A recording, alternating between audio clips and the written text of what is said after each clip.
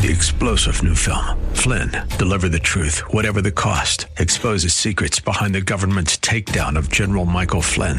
Flynn knew what the intel world had been up to. He ordered the first audit of the use of contractors. This set off alarm bells. He told the truth. He was the most dangerous person for Donald Trump to hire. They had to get rid of Flynn.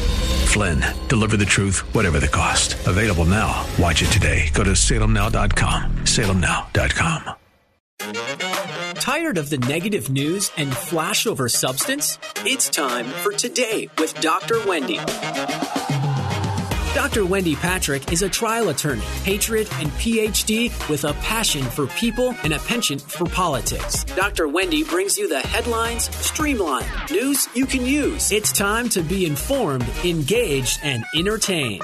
Now, here's your host, Dr. Wendy Patrick. Good evening and welcome to another edition of Today with Dr. Wendy.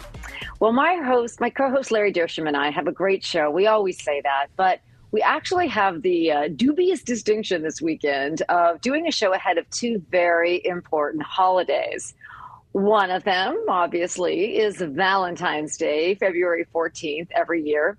And I'm going to call the other holiday the Super Bowl. Now, you don't normally think about the Super Bowl as a holiday. I mean, after all, it's already on a holiday. It's on a Sunday. It's on the Sabbath. But there's also a buildup. There is a clearing of the schedule, shall we say. And it seems to have a lot of the other hallmarks of an actual holiday. So I guess the next step would be to move it to a weekday and all tick it off, just like we're going to hopefully do someday with voting day. But because we have a show really on the eve of both of those holidays, I thought I would start with Valentine's Day and talk about something that comes up very frequently, but has been in the news lately, because when romance goes south, when the bloom is off the rose, often password sharing continues. Yes, I am talking about the reality that many people, when they're in a romantic relationship, share passwords. Shared logins often signified shared lives. And I don't mean logins to credit card companies. I mean logins to entertainment, Netflix, Hulu, different types of services that endure, that survive the death of the relationship, the dissolution of a romance, sometimes isn't really over when it comes to shared passwords. I don't know, Larry. You and I grew up in a day and age where we didn't have all these services. I mean, we had like channel 2, channel 4, 5, and 6, and we had one of those big clunky dials on the set that we actually had to get up out of our chairs, approach the device, and change it manually. Remember those days, Larry? Oh, yeah, I definitely do. I think I can remember 3 channels, ABC, CBS, and NBC, I think. But do they call this like a digital divorce? Is that a term that's working its way into our language, perhaps?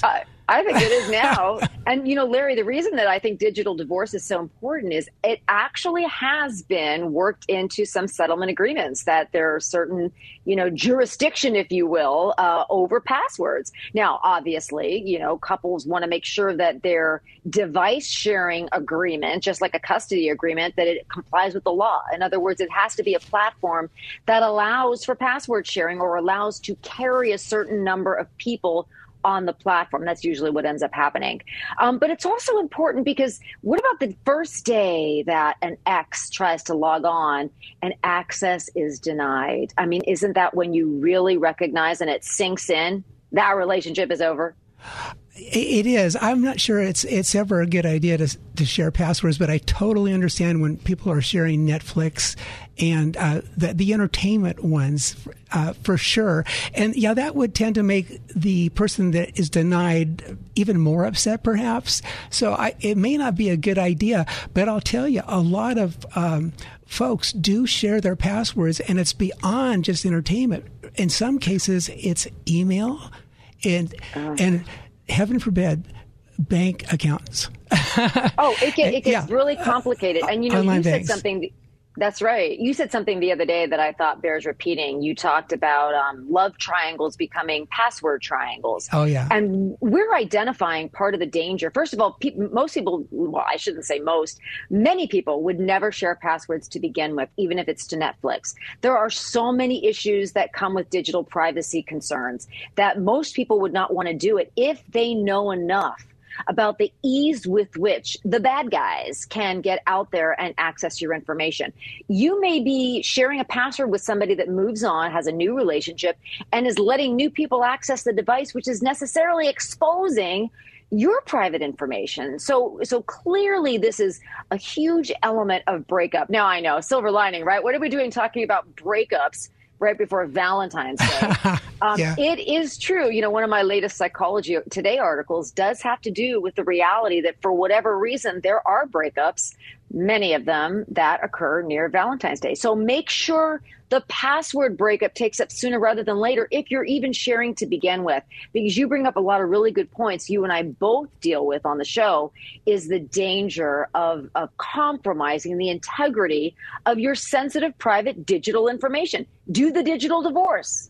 Right. So are you saying, Wendy, that for Valentine's Day, I could, to my wife, I could give chocolates, roses, or passwords? Oh, you know, I have one reader. If you are the only person reading my Psychology Today column, I am ahead of the game. Yes. So research and studies actually show that women and men enjoy roses and chocolate on Valentine's Day. So if you are fresh out of ideas about how to really get creative, get out of the box, why not just default to tried and true? Your Valentine will love you for it. Oh, so absolutely. That's just great. But Larry, before we get to Valentine's Day, I mean, we have to make it through the Super Bowl, don't we? Oh, yeah. And it's Super Bowl LVI. Sometimes people I have to look up what is the Roman numerals. It's 56. It's Super Bowl 56. And just so you know, it's the Los Angeles Rams versus the Cincinnati Bengals. And it's going to be this Sunday. It's going to be televised on NBC. Kickoff is at 3:30 p.m. Pacific time. And that stadium is called SoFi Stadium, is the home of our beloved Chargers now, and the Rams. The first Super Bowl, this is really interesting, started in Los Angeles the last Super Bowl in LA was in 1993, and that was it was held in the Rose Bowl between the Dallas Cowboys and the Buffalo Bills. The very first Super Bowl, in fact, they didn't even call it a Super Bowl, it was the AFL NFL World Championship game, was held in Los Angeles in 1967. That really goes way back. And that predates you, Larry, doesn't it? Well, let's just leave it at that. You know, I have to check my my birth certificate, I guess. Check your driver's license. That's right. But then the halftime show is the Pepsi halftime show, and it's going to be kind of a rapper show. They're going to have Eminem, Dr. Dre, Snoop Dogg, Kendrick Lamar, and a lady by the name of Mary J. Blige, and they've all won Grammys, multiple Grammys, except for Snoop Dogg. He has not won any Grammys, and that's the award for the best music out there. And so hopefully Snoop Dogg's going to pull that one off. And so I just thought that was really interesting about the Super Bowl. So, and the commercials, check this out. You know how much they cost, Wendy? Oh, gosh. For a 30, I don't even want to guess. 30-second ad, it's $6.5 million for 30 seconds. Oh, wow. So, Larry, let's you and I only take out a 10-second ad. What do you say? Let's go for that. and Larry, speaking of ads and speaking of supply chain and all the rest of the economic issues, I understand you've been following a different type of Super Bowl convoy over the last couple of days. Absolutely. It all started on Saturday, January 22nd in British Columbia.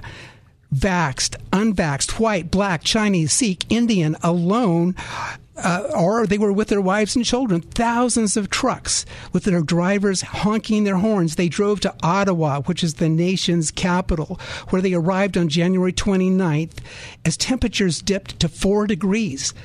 The city of Ottawa threatened to arrest anyone who brought them gas. In response, hundreds of Ottawans did just that. They brought the truckers gas.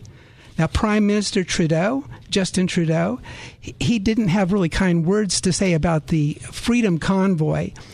And he just basically called them a few people shouting and waving swastikas.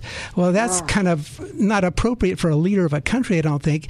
The protests were ignited by the truckers who oppose Canada's new COVID rule that requires them to be fully vaccinated when crossing the Canadian-U.S. border or face 2 weeks of quarantine.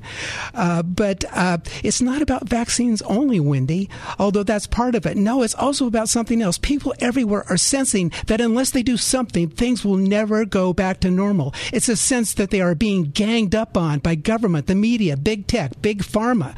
Even GoFundMe cut off the truckers from their $9 million or so they had raised.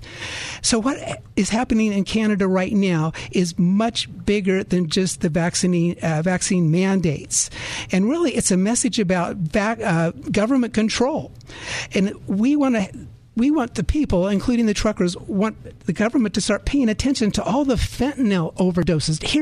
We talked about this last week, over 100,000 people in the United States last year died of fentanyl overdoses, about the suicides, the crime, the despair, and so forth. So where does it end? Well, when a journalist asked a trucker, how long do you plan on staying in Ottawa? The trucker replied, just about 2 weeks to flatten the curve. And so he was kind of making light how they had the 2 weeks to flatten the curve. Remember that, Wendy, when we first started? Yeah. You know, Larry, this rolling protest of the truckers, they have expressed that they're here for the long haul, and they seem to be prompting not only discussion about this no shot, no salary policy. I mean, why shouldn't they pursue both health and wealth? That's their argument. But they seem to also have inspired copycat convoys in other countries. They have. Absolutely, they have. So we'll see where it ends up, but it's really something to pay attention to because I think it's quite big, this movement.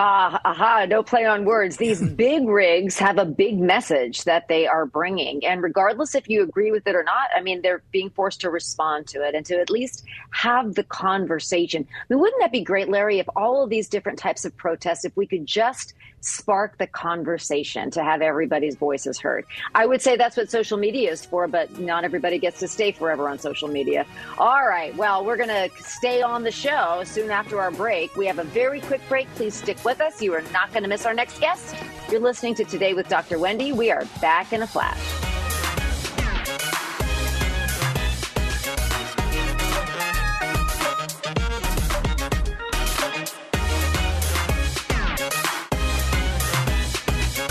News cycle lowlights have no place here. You're listening to the headline highlights on Today with Dr. Wendy on The Answer San Diego.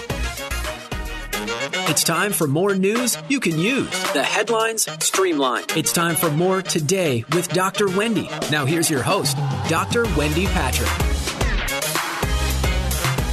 Welcome back to Today with Dr. Wendy. I'm Wendy Patrick. We are going to talk about something that kind of goes right along with Valentine's Day and the Super Bowl. And that's Mexican food, because we love Mexican food here in San Diego. We eat a lot of it. And we have an interesting court case that is in another jurisdiction. But the issue is, what exactly is Mexican food? So we'll call this story Food Court. It has to do with a shopping mall where there was already a Mexican grill. And part of the lease agreement said that there couldn't be another shopping mall restaurant that also served Mexican food. But lo and behold, another place moved in and they sold salads, 2 of which were Mexican salads. So a judge is going to earn his salary by deciding this lease dispute as to what constitutes Mexican food. Now, Larry, what do you think of when you think of Mexican food? What is it? Well, I think of tacos. I think of burritos. California burritos, probably my favorite, but it has French fries in it, so I probably shouldn't eat it. I think of fish tacos. I think of the California Bowl. I don't know if I'm allowed to say business names, but people know what I'm talking about. So I just love Mexican. I think almost everybody in Southern California loves Mexican food, and we have so many great choices here in Southern California. Well, Larry, this judge is going to have to make the decision as to 2 salads and one of the salads, wouldn't you know it, is called a Mexican salad. And that's problematic if you have a lease that says you can't serve anything that's Mexican food. Now, let me tell you the sort of asterisk to this story. It would be great if this judge plans, and maybe he does, in bringing in chefs that are able to testify, to provide sworn testimony as to what constitutes Mexican food. Is it authentic, this, that, or the other? Does it depend on different flavors? Or is it going to be a very practical decision as to whether calling a salad a Mexican salad breaks the lease? Now, the other thing is, I guess this judge is going to try these entrees. I don't know how that's going to work. Yeah.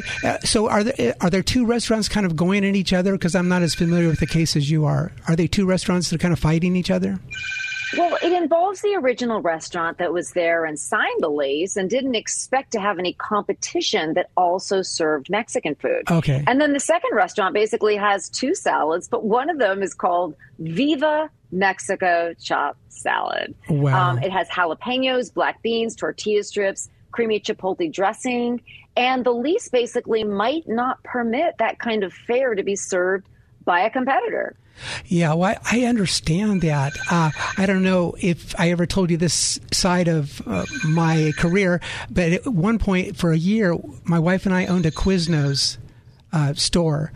And with the Quiznos store, there were lease provisions there that you could not have any competitors in that shopping mall, and I think it's quite important. Now, it's interesting too. Like if you would go to a standard food court in a fashion mall, where there's so many restaurants kind of packed together, that would be hard to do, to keep everybody so there's only one could serve a Mexican plate and none of the others. But I totally understand the concern. It's like if you had a Starbucks, you wouldn't want a Pete's Coffee or Mr. Coffee or whatever opening up a few doors down. That would be too much competition. So I understand the concern. I think this is, in my opinion, too nitpicky. Just to have some salads that happen to have the word Mexican in it, but it's going to be so fascinating to watch and see how the judge comes down on this. Well, you know what? This brings up like kind of the larger issue that I just think is fascinating is, here we talk about, Valentine's Day and the Super Bowl, and it really all comes down to what we're going to serve, where we're going to go to dinner.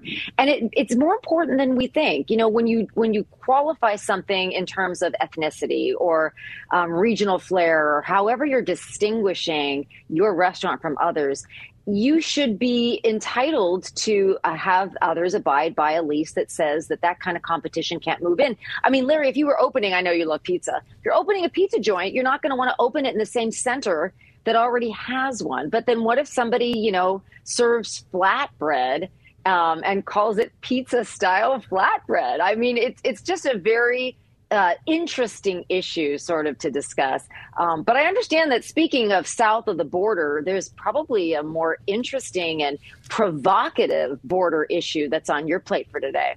Well, you've heard of man's best friend. Well, this one comes with a very futuristic twist. And what it is, Wendy, it's basically a robot dog, or robot dogs. They're developing them. Science and Technology Directorate, or S&T, is working with the U.S. Customs and Border Protection, which is abbreviated CBP, to create this, not a helping hand, but a helping paw. And these four-legged creatures, it's kind of scary. I don't see that many sci-fi movies, but it kind of reminds me of a Terminator type thing. They're four-legged creatures. You can pull these things up on YouTube easily, developed like at MIT and other places, and they run really fast, and they don't have any cords. Wow. I mean, they are self-contained.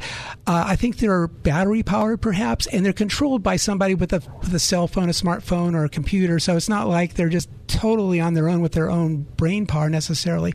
But with these creatures, they can mount all kinds of interesting, they call them payloads, on top of them. They can put regular cameras, high definition cameras. They can put infrared cameras to see at nighttime, and there's probably other types of technology that allows them to see at nighttime other than infrared. They can create listening equipment that can really listen to like footsteps, like people crossing the border through the desert and so forth.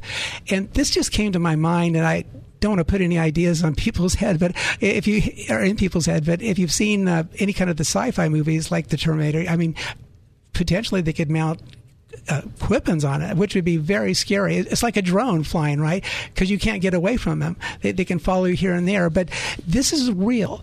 And what it's going to do is going to alleviate a lot of the Border Patrol duties because they work in high temperatures, like in the desert. They don't require water. They do require charging. But we're having such a difficult time now staffing the border because so many of our Border Patrols, we found out last week, Wendy, are doing processing of the people that are crossing, that they don't have time to actually be out there to stop the criminals, the drug cartels, and so forth. So this is going to be a real helping paw to the Border Patrol.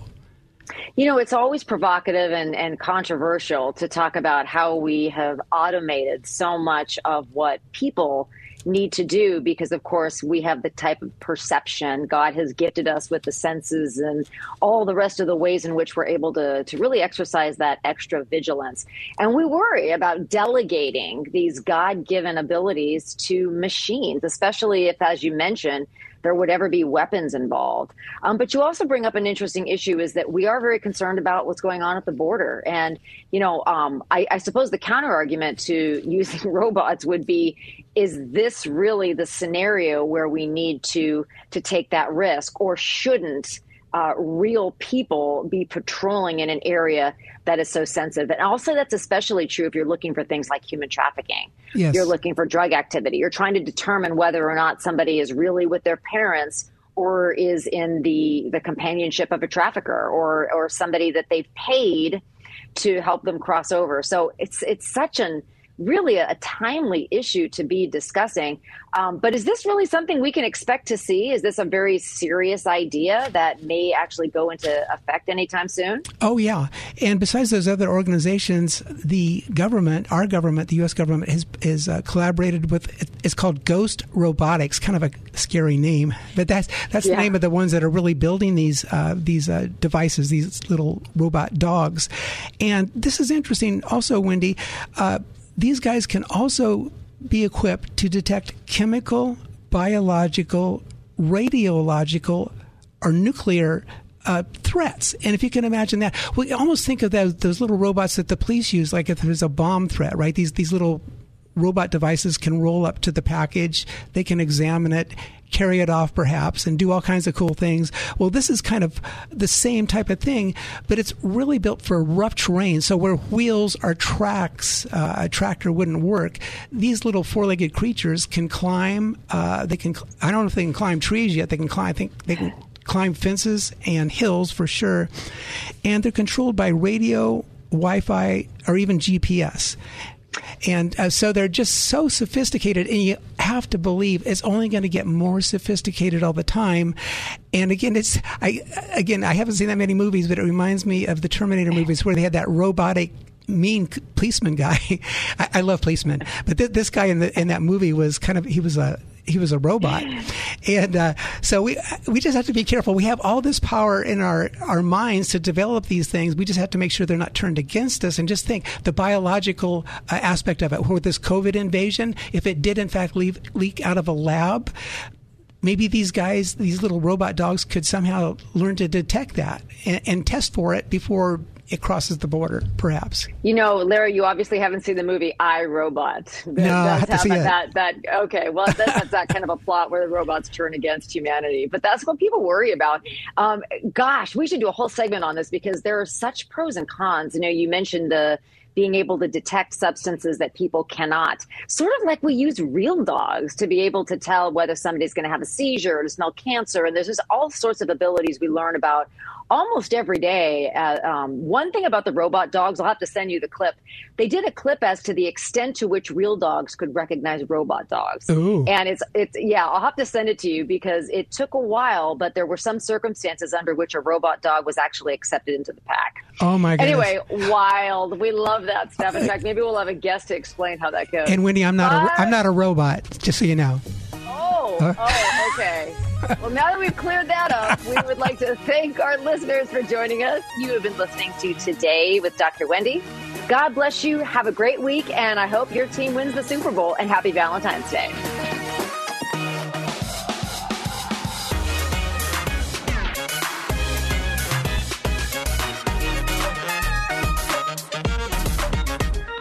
Thank you for joining us for Today with Dr. Wendy. You can learn more about Dr. Wendy and how to become a guest or sponsor of the show by visiting wendypatrickphd.com. That's wendypatrickphd.com. Tune in every week at this same time as Dr. Wendy will engage and inspire you with an upbeat viewpoint on the highlights of the day.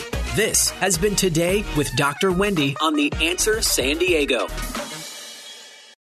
3-star General Michael J. Flynn, head of the Pentagon Intelligence Agency, knew all the government's dirty secrets. He was one of the most respected generals in the military. Flynn knew what the intel world had been up to. He understood its funding. He ordered the first audit of the use of contractors. This set off alarm bells. The explosive new documentary, Flynn, Deliver the Truth, Whatever the Cost, uncovers the facts behind this scandal. Flynn told the truth. He was the most dangerous person for Donald Trump to hire. I find out the worst enemy that I'm going to face in my life is right here in America. They took my assessment and they wanted me to change it. And I was like, I'm not changing it. They had to get rid of Flynn.